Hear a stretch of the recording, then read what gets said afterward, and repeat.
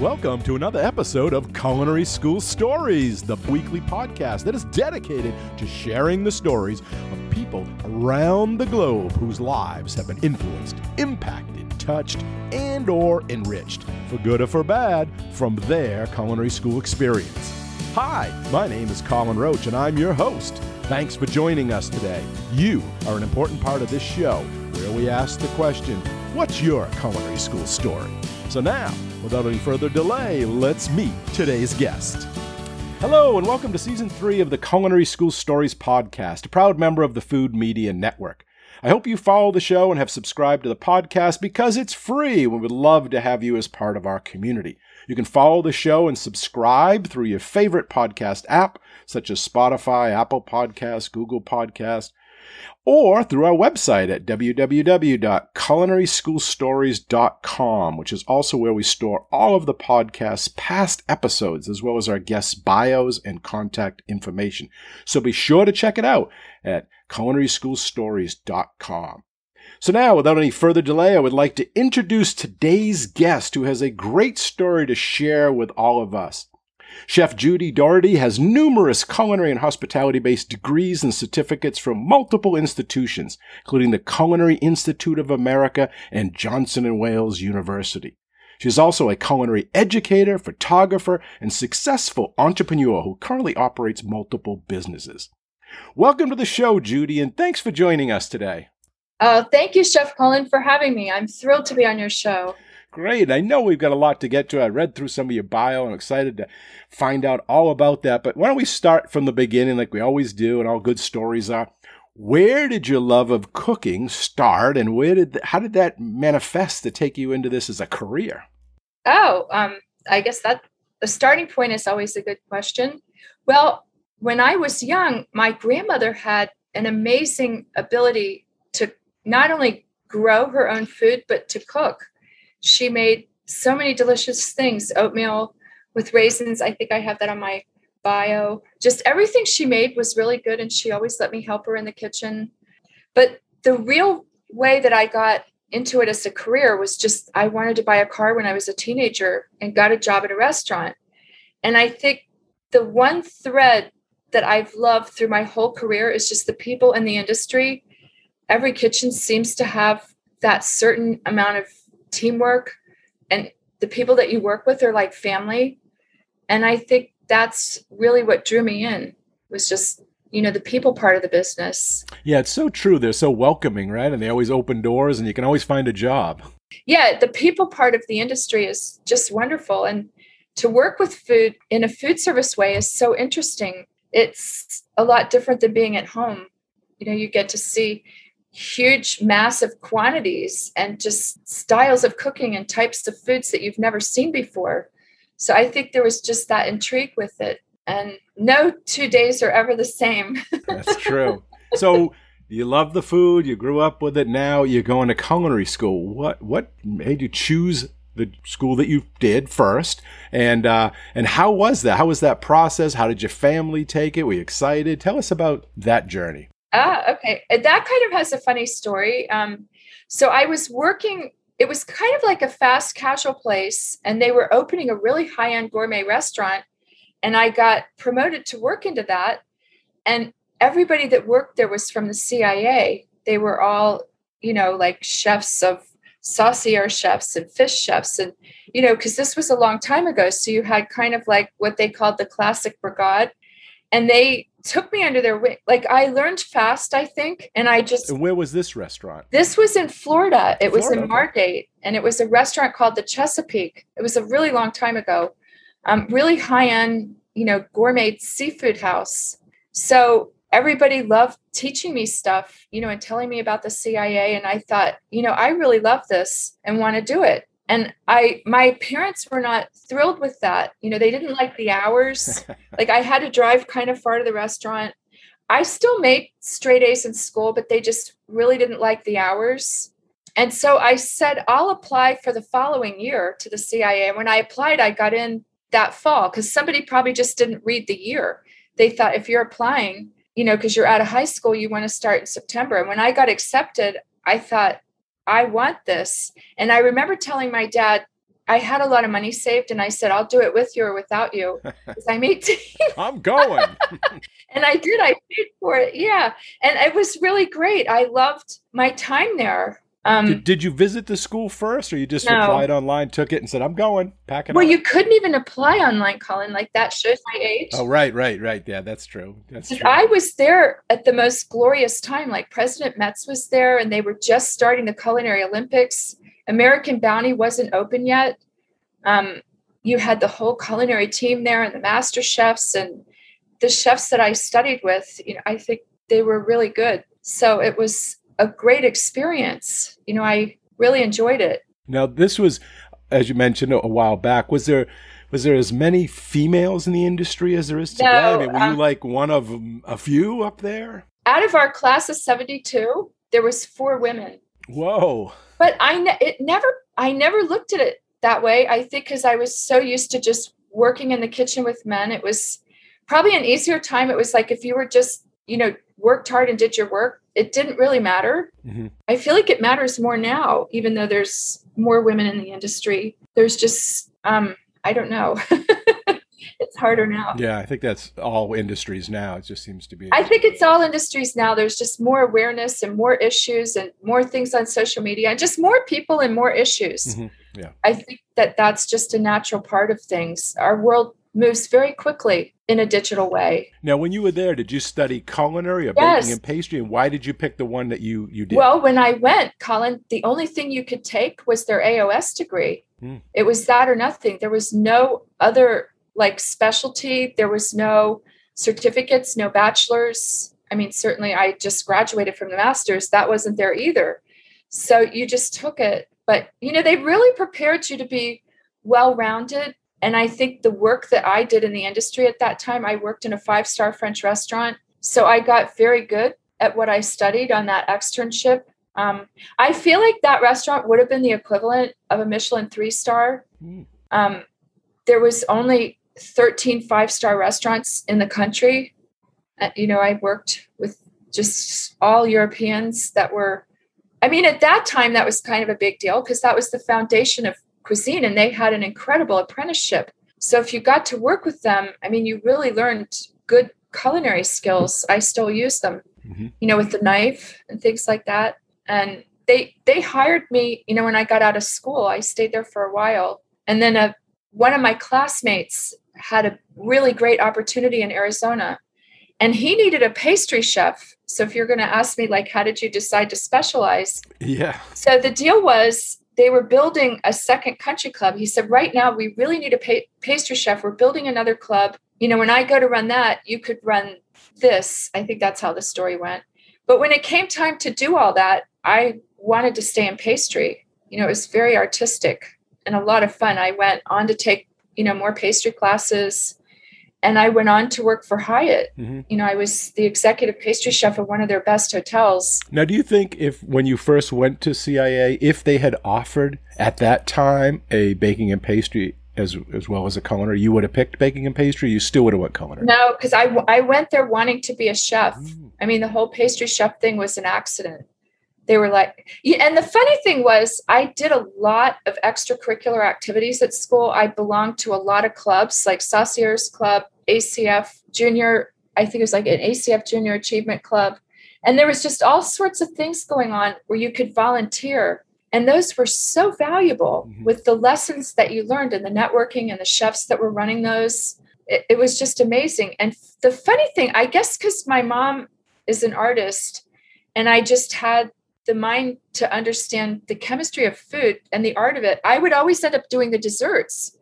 They were like, Judy can do that. I think they saw that I could ice the cake and cut the cake. And I think Al remembered that when he invited me to be his pastry chef. Yeah. It just sounded good, and Arizona sounded fun. You're young. Right. Yeah. But then I really fell in love with the art of it. I started reading all these books. The big deal back then was all the Chez Panisse books, the Farm to Table. I started, just really being very creative with the pastry. It was you could come in and make all these amazing things and then just go and have a life after work. You could work days and be artistic.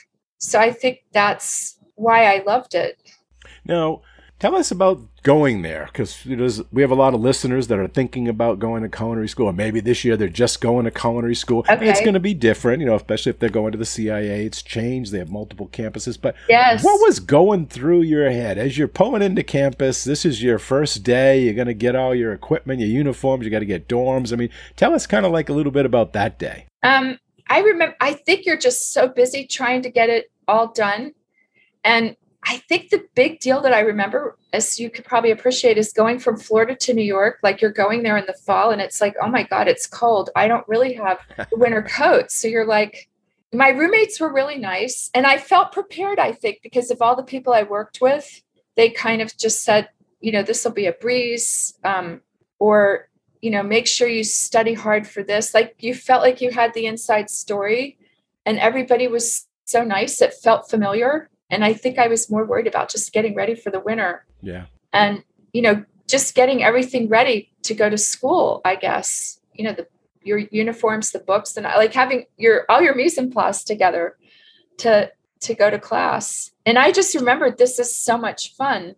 Like when you'd walk down the halls and see, everything going on, like eating in the Great Hall was just really fun. It was huge with all the tables. And there was the students that were the waiters, and somebody would drop a tray and everybody would clap. It was just really and I'm friends with a lot of my classmates on Facebook, like the memories, that we have from that. Right. Now, you were obviously confident, sounds like, and they said it was going to be a breeze for you. Was it a breeze when you got there? Was it like a shock? Like, whoa, this is a little harder. Was it easier? Tell us about the difficulty, the rigor. I think that I'm a lifelong student. Like, I was a straight A student that never had less than a 96. So academically, it was easy. I think what you had to learn is to get along with all the people and all the teachers. I think every student probably knows that. Like, you can go into a class and teachers want a certain thing, and it's not always very clear when an assignment or rubric is written, and you have to figure that out. There were some teachers that just wanted to make sure that you really had your act together. And we had this famous one. He'd run around and he would trick you. He'd dump things into pots or shut the stove off. He wanted to see that your eyes were on that stove. Not just that, could you make this consomme, but that your eyes were on the stove. Or there was, the bakery ones wanted to see that everything was really weighed out and that you were mixing things really the right way. There's just, every teacher wanted a certain thing. So I think that's always the challenge for any school anywhere. Right. That part was hard, but mostly it was just fun. Yeah. I think that probably the harder things were maybe like the dining room classes, like memorizing all this. I don't know if they do that as much now, or getting up at 2 a.m. for the butcher class, because we had to go down there and smell all that meat and deliver that. There was just like every class, had its things, but mostly we were learning. I think what students, they want to feel like they know how to skin the chicken because they just learned that. And you get into another class and the chef says, no, this is the way we're going to do it. So there was always that. Probably you see that now with culinary students, that you have to never stop learning, I guess. Multiple ways to do something, and whoever the person in charge is wants it their way.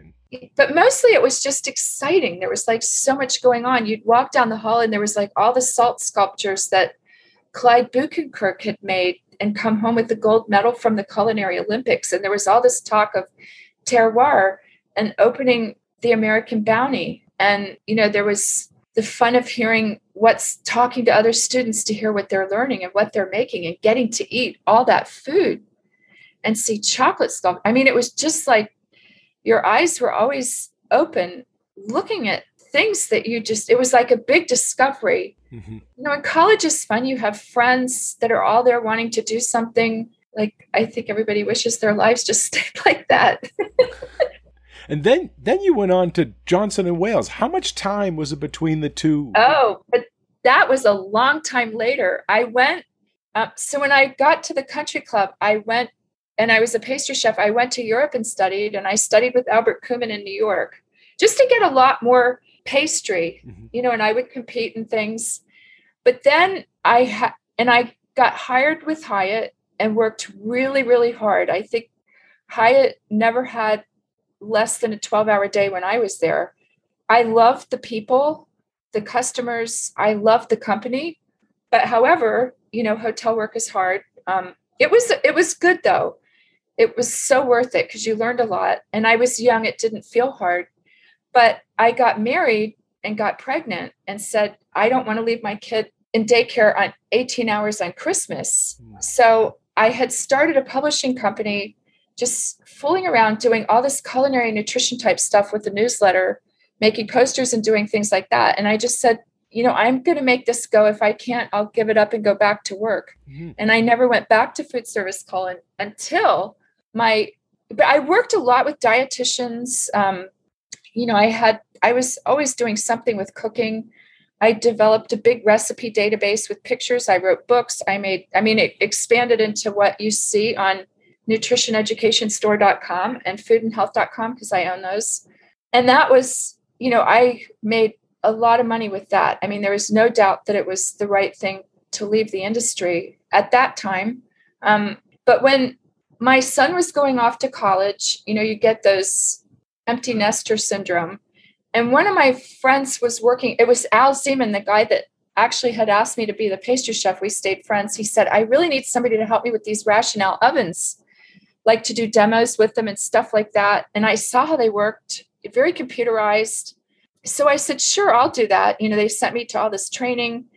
And then they said, well, why don't you see if you could be an instructor? Or one of the guys there just said, Johnson & Wales always needs instructors and they have these ovens. Or so I don't know how that conversation got started. And I thought, well, that would be so much fun to teach. This is the campus in Denver, correct? Yeah. And I went and applied and they said, you know what, you'd be perfect to teach the chef students the pastry because we can never get because you have the kitchen skills and the pastry skills, and the education and the portfolio and stuff like that. So I did. And it was a success, because I think those students would get frustrated learning pastry because they don't always have the dexterity and they needed somebody that could teach them well, but be patient, mm-hmm. And I guess that I was always patient. So I was doing that. And then the opportunity came up to teach the plated desserts. And I did it in a very modernist way. I had a ball, we had liquid nitrogen and all this. I had so much fun. And they said, we would take you full time if you had a bachelor's degree. So that's when I decided to go to Johnson & Wales online and get the bachelor's degree.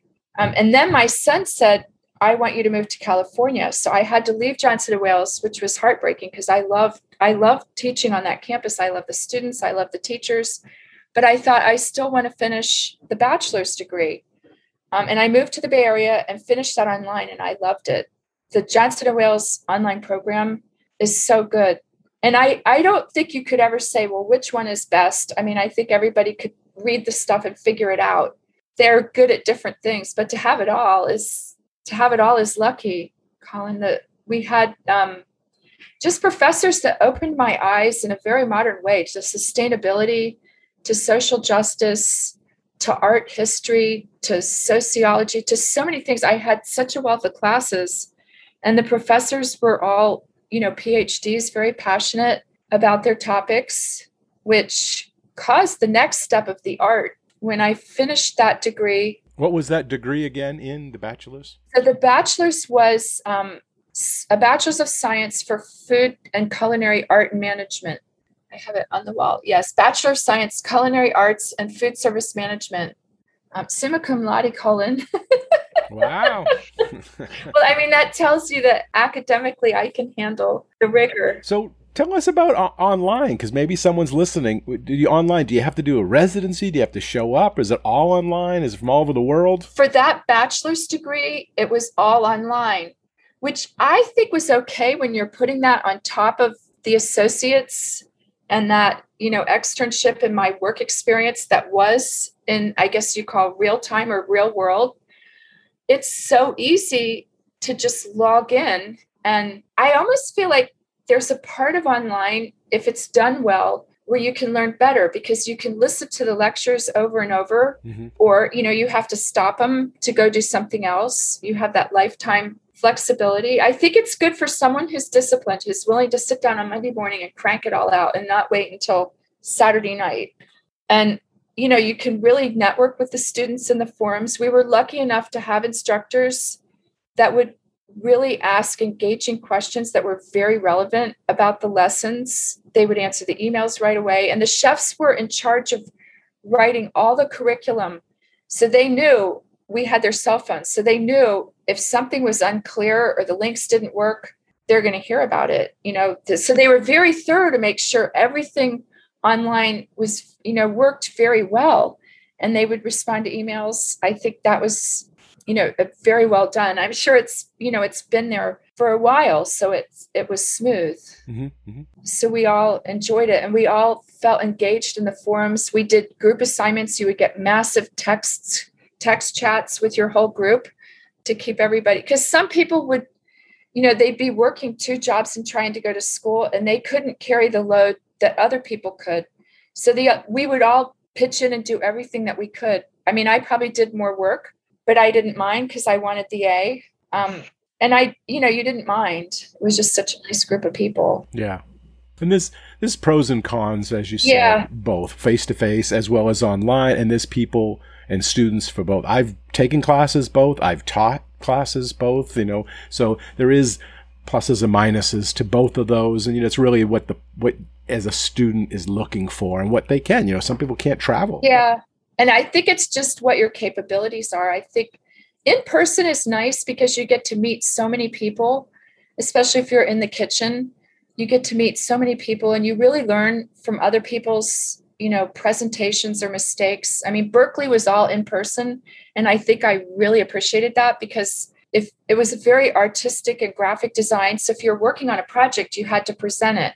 And that meant everybody worked harder on it and present it. Like you could really learn a lot from presenting it and getting comments. I mean, it was just very good to be in person. So going to school at Berkeley was to help your business, what you're doing. We did at the time and what you're doing now as well. Yes, it was actually their extension. I mean, it wasn't Berkeley proper, but I was doing a lot of photography. I loved the art classes that I had at Johnson & Wales. It opened my eyes of art and art history. And when I saw the program at Berkeley, it was like a mini MFA.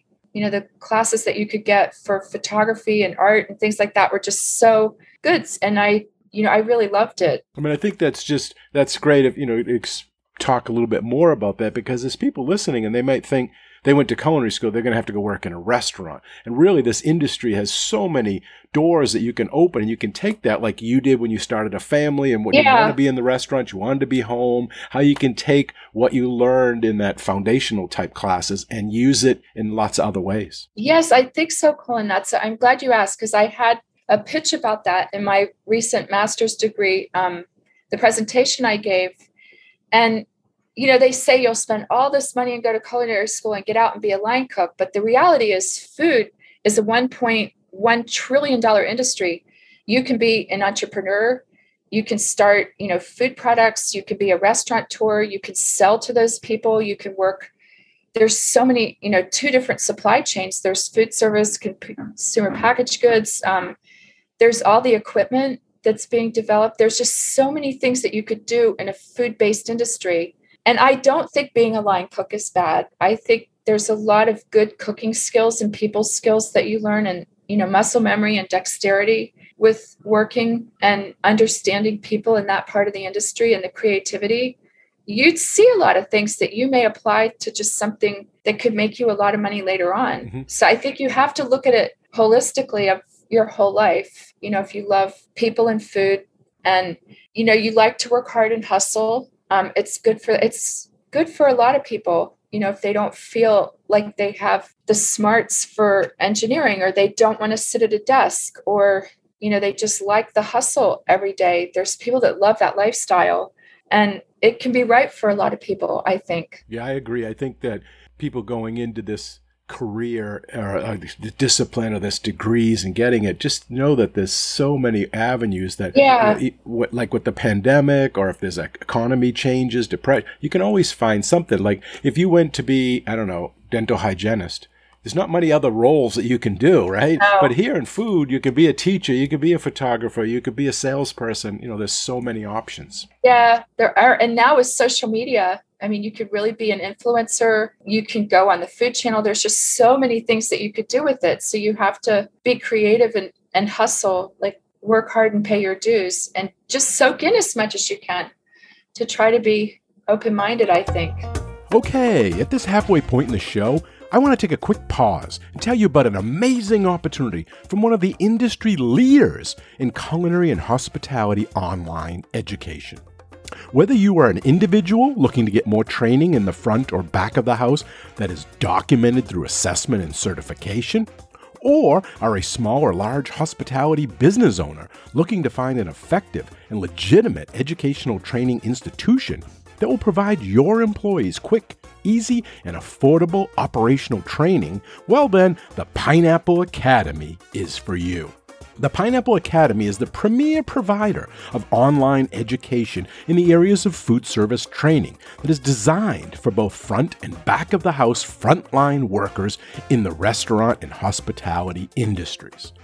Their current curriculum includes a variety of topics to fulfill your personal training needs, such as knife skills, food safety, customer service, cleaning and sanitation, and so much more.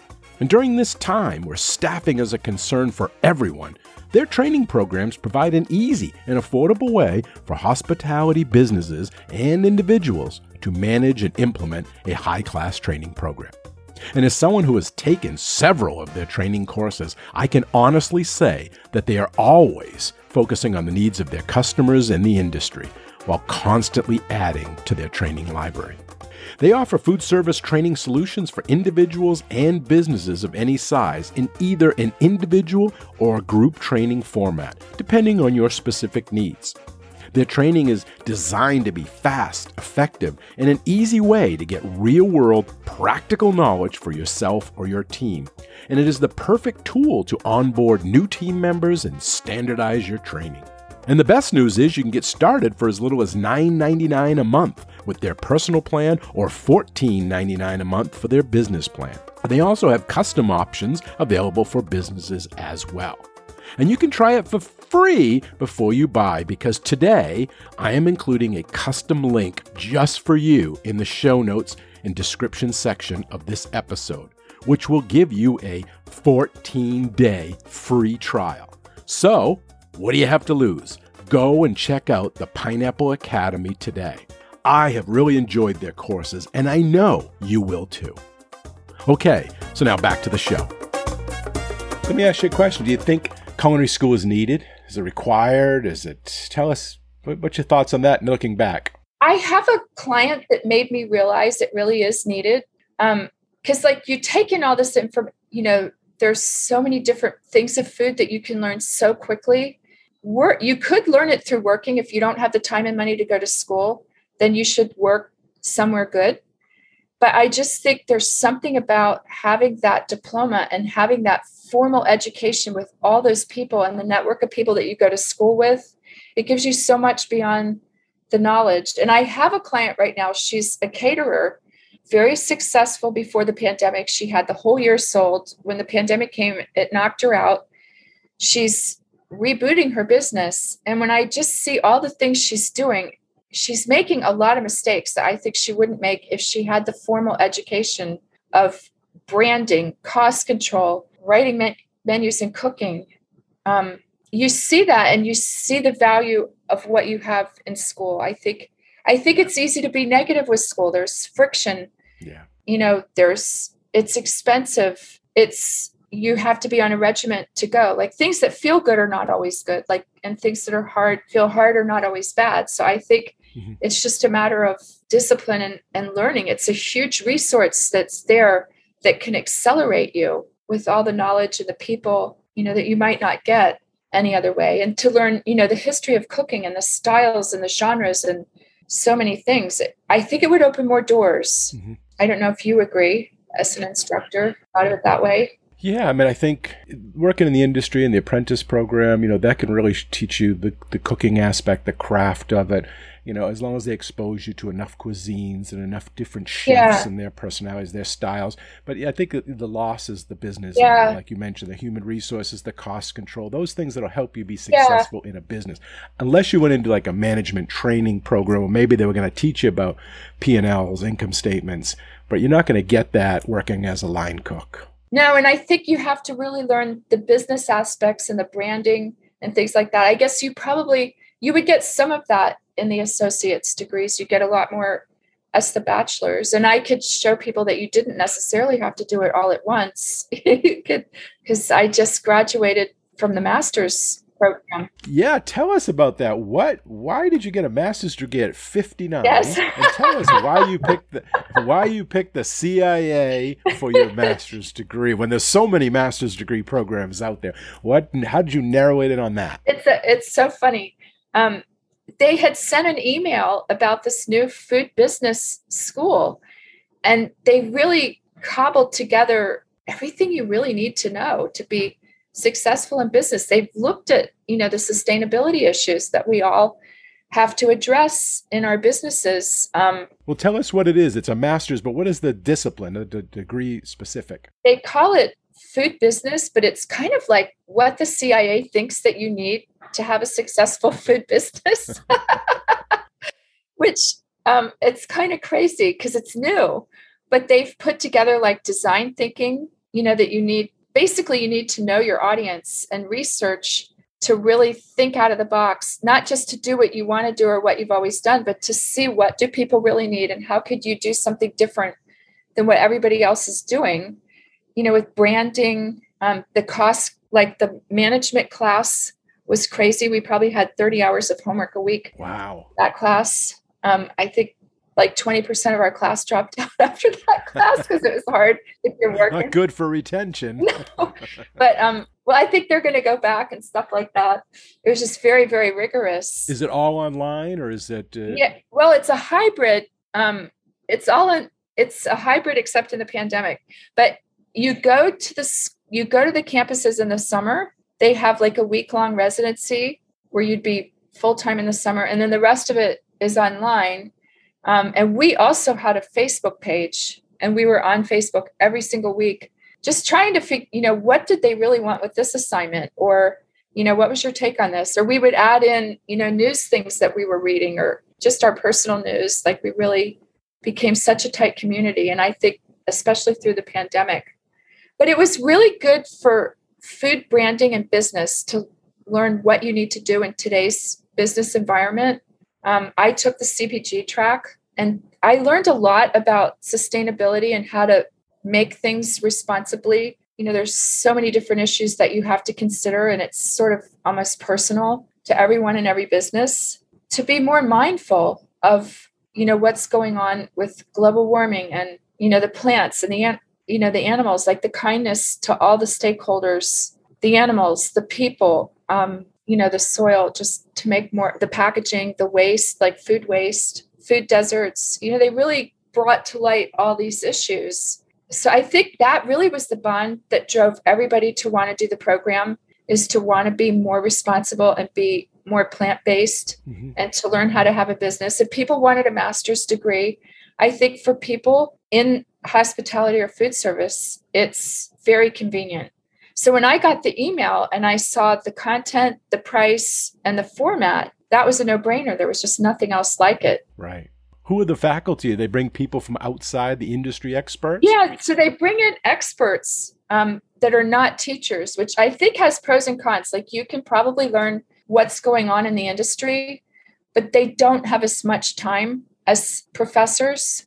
They're working on that to get them help and get stuff. They're building it, so it's hard. But I think that you get a lot of, very real industry experience with it, and good topics. And maybe some of them a professor really couldn't teach. Like we had a supply chain manager for a big company come in and she taught us all the issues and the way she makes decisions. There's really not a professor that could have taught you that. So I think the good is just really, really good, is so good, with what we learned. And that was pretty creative, getting a Facebook group. Did they not have part of their learning management system, their platform? Did they not have discussion boards, discussion groups that you guys had to go? They did. I mean, they absolutely did. but there just wasn't a place that you could go, because semesters start and end. And so you wouldn't really have that support. I think we all just wanted to be connected for networking was really the purpose of it is, oh, wow, like there's 48 of us and we're all so interesting. Like we want to just be together to network. We want to have a space to go. And then you could keep that after the degree's over too. You'd still have that access. Yeah, exactly. And I think when the pandemic hit, it made so much chaos in everybody's lives, in the instructors.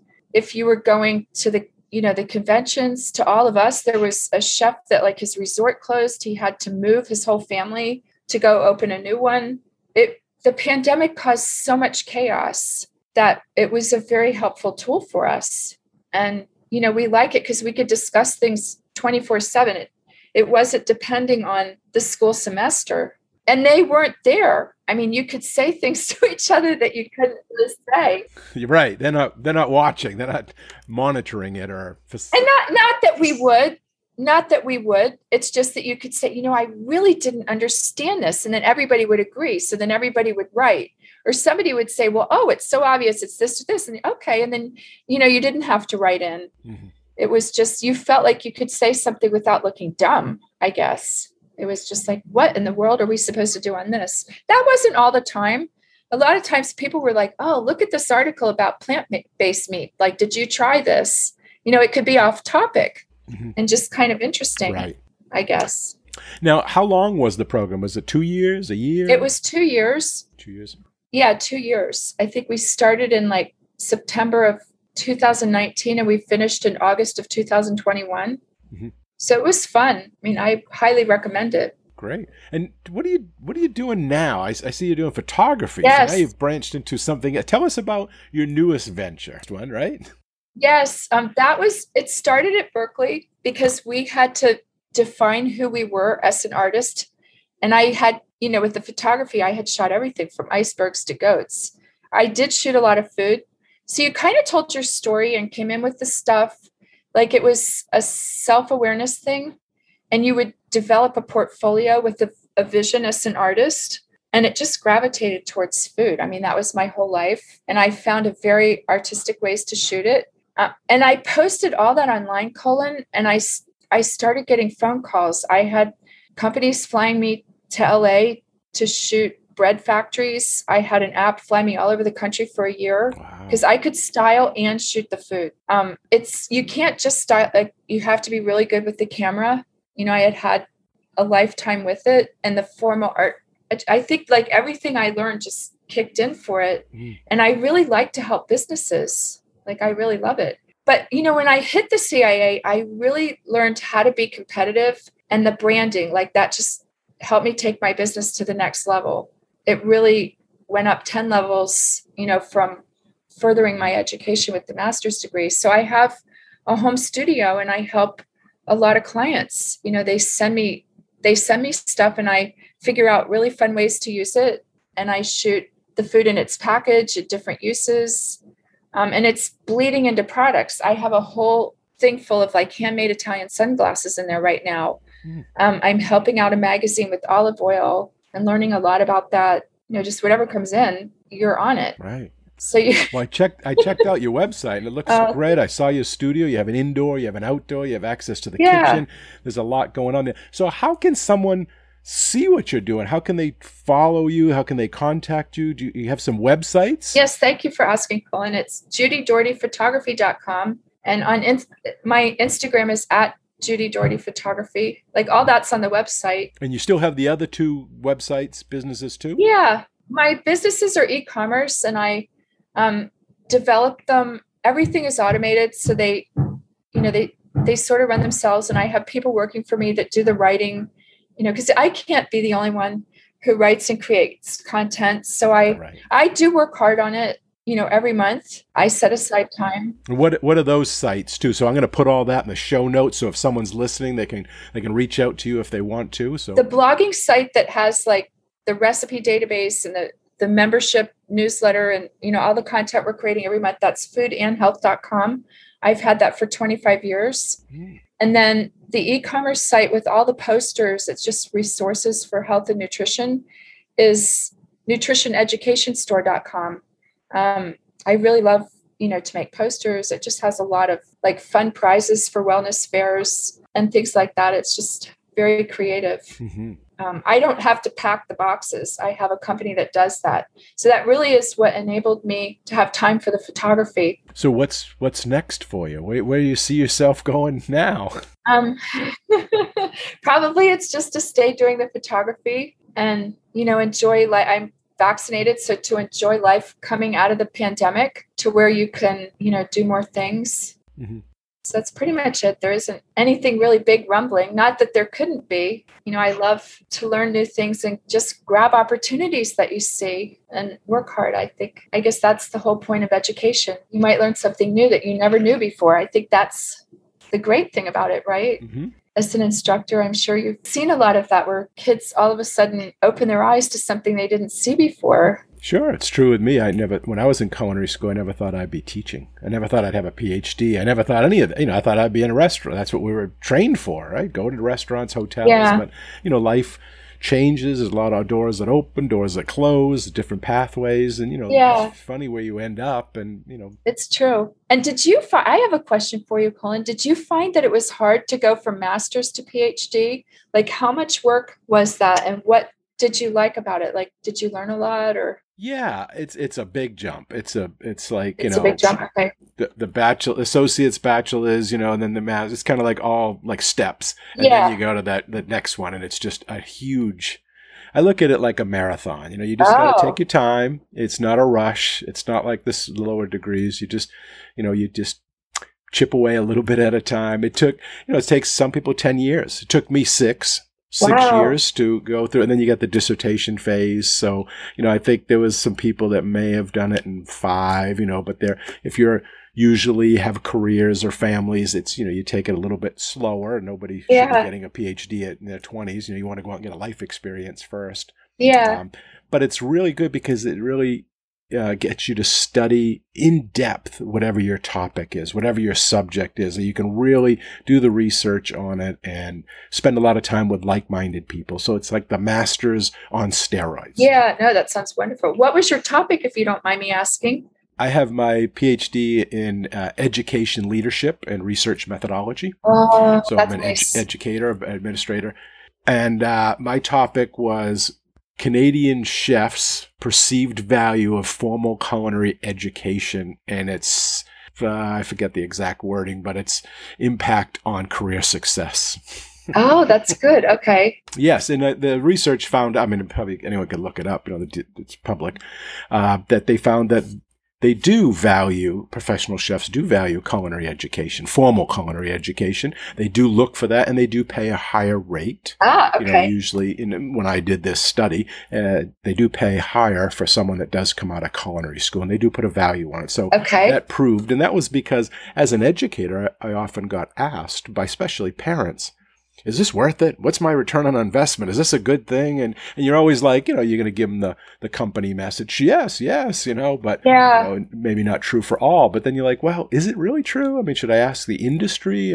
As a person that hired back in earlier careers as an executive chef, I always looked for that because I knew they knew the vocab. I knew they knew basic how to hold a knife. I knew they knew stuff. And they had commitment, right? They spent 2 years and a lot of money getting that degree. So they weren't just doing this until something better came along. So I personally valued it, but I wasn't sure if the industry overall did. So, and it proved that it did. Yeah, I think it does. I think there's always, if you're really talented and I guess the story of El Bulli shows us that. But in the end, El Bulli did close. Maybe it's because he didn't have all the, accounting, or they just got tired or whatever. There's all these stars. Mm-hmm. But I just think, the meat is really disciplining yourself and, reading things and learning to follow instructions. That's, there's a lot of things that education gives you. Mm-hmm.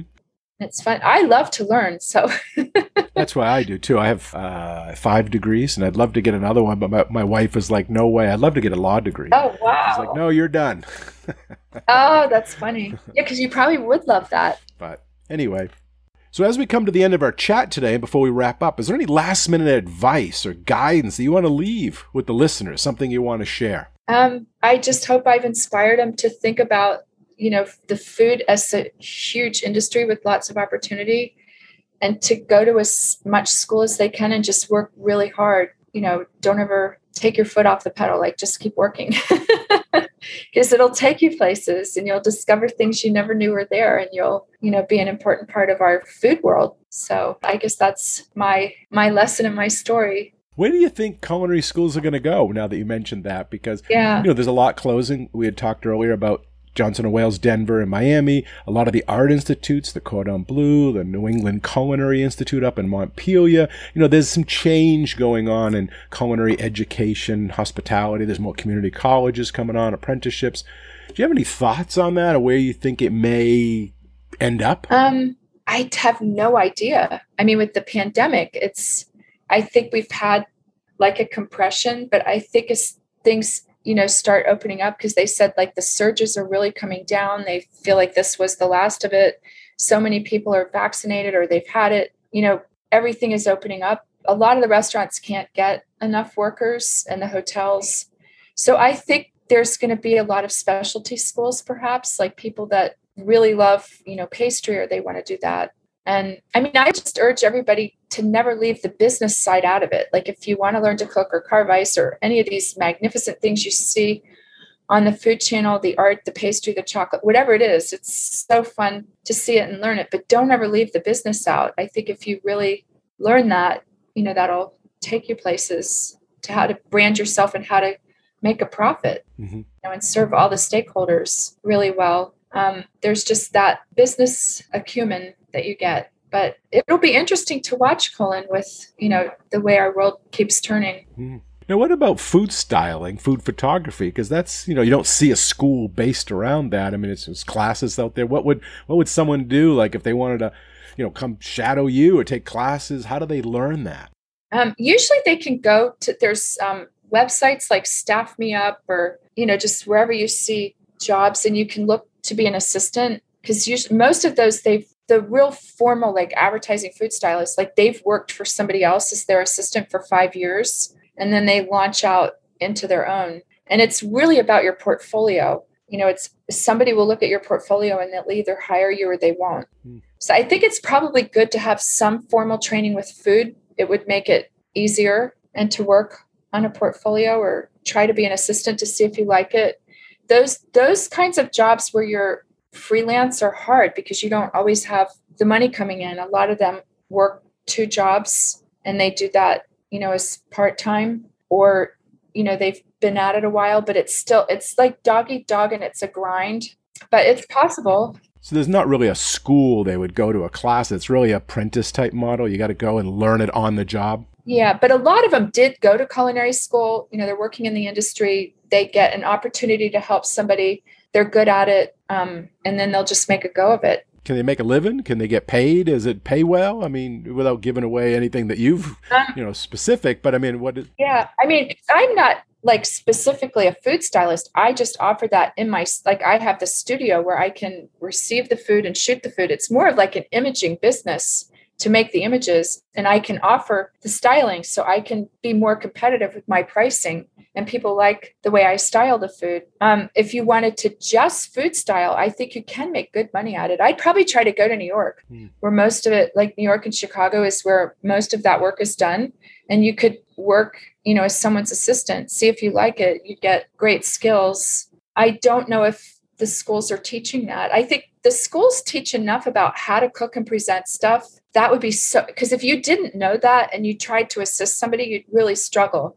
But if you went to school and learned all that and then, just polished it as someone's assistant, you would launch pretty quickly and successfully, I think. And you'd probably need to be in a place like New York or Chicago where there's just a big demand for that, for all the advertising work. Right. Those 2 cities are, really big for that. So anything is possible. Yeah. Now, what about TV and media? I know you've been on, PBS television. You've had some appearances, and obviously the magazines and stuff. That whole media part of it. How does someone get into that? You have any advice for someone that wants to be? Yeah, I think if you have an amazing Instagram or TikTok channel and you use hashtags and you're really working the social media world, that's an easy way to get into all that.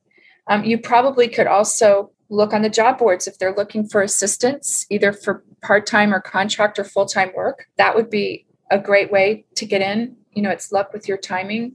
If you know people that are doing it and they can invite you in on jobs, there's all different ways to get it, to watch the job boards. And what are the job boards if someone's listening that they wanted to go check out? I think, LinkedIn is a big deal to have nice, to really polish up all their own social media channels. It should really work on that, to have something that doesn't turn people off, that looks polished, that looks like you're learning and you're making great things. I mean, they could have a really engaging TikTok and Instagram channel, with just fun things that they're making. Mm-hmm. A lot of the media is looking for that. It's a really fast way in, and they can get a big following and things like that. And just to watch all the ones and see what they're doing. If you watch, the Food Channel and all that stuff, it gives you an awareness of it. So I think they could go that route. Mm-hmm. Definitely. Yeah, I'm thinking about more of a personal brand along those lines because... Yeah, to build a brand. Keep that social media more towards, not less the social type of things that you're doing with your friends,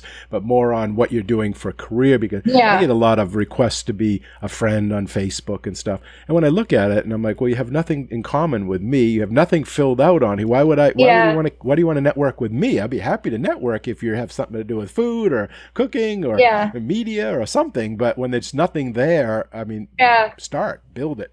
Yeah. And it's just so much work to build it. So build it to something that can make you look good in your career, clean it all up. I think that helps them. They could have blogs and websites to just be social forward. I think that would help everybody. Yeah. It's like the business card of the modern day, right? Yeah, because the companies see that you have a following and they like your voice and your story because you're kind of an ambassador for every company. They go and look at all that social stuff so much. They really scrutinize it. So you have to make it really good, I think. Mm-hmm. And we really focused on that in our master's degree. We had professors from like Edelman, ones that are really working in the CPG world or they had been, brand managers for places like Cliff Bars. They really taught us a lot about branding and social media. I feel like that was the success of the whole program because you couldn't have gotten that anywhere else with the food business school. Yeah. The conferences were really fun because they brought in like what everybody's doing with plant-based stuff. We learned about places like Dirt Candy in New York City. I love that chef and everything she's doing. And they're so engaged in social media, for not just to brag about themselves, but for the good. That's Amanda Cohen, I think, runs it or owns it. Yes. Yeah, that was Amanda Cohen. Or we were really studying Atelier Cren to see how she was all about keeping the employees and the vendors going during COVID, just to have selling like all these meals for the hospital workers. And then that would keep her employees busy. It would keep the vendors in business. Like so many of them were just so selfless on their social media. And I think that was the lesson that we learned is, just being part of this world and giving back. Yeah. Social media should be more about that than trying to take or give your opinion or, any of those things. It's just not the platform for it. Right. Give it away. Yeah. Provide value. Yeah, to provide value. Absolutely. So that was, I guess, my greatest lesson at 59 with the master's. Awesome. Well, that is just about all the time we have for this episode. And I want to first thank you, Judy, for coming on the show today and sharing your culinary school story with all of us. We really appreciate your time, your insight, and your honesty. Oh, thank you. Thank you, Colin. It's a pleasure to be here. Great. Thanks again. I enjoyed our chat. Bye-bye now. Okay. Bye-bye. And a big thanks and appreciation also goes out to all of you, the listeners. We hope you enjoy the show and this episode.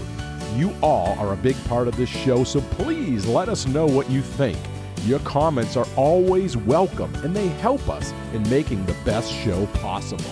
You can email them to culinaryschoolstories@gmail.com. That's culinaryschoolstories@gmail.com. Or even leave us a voicemail at area code 207-835-1275. That's area code 207-835-1275. And if you like the show, we have a big ask of all of you, and that is to share the podcast with everyone you know and to give us a positive rating and review on Apple Podcasts. Okay, until our next Culinary School Story, take care and be well. Bye-bye. Culinary School Stories is a proud member of the Food Media Network.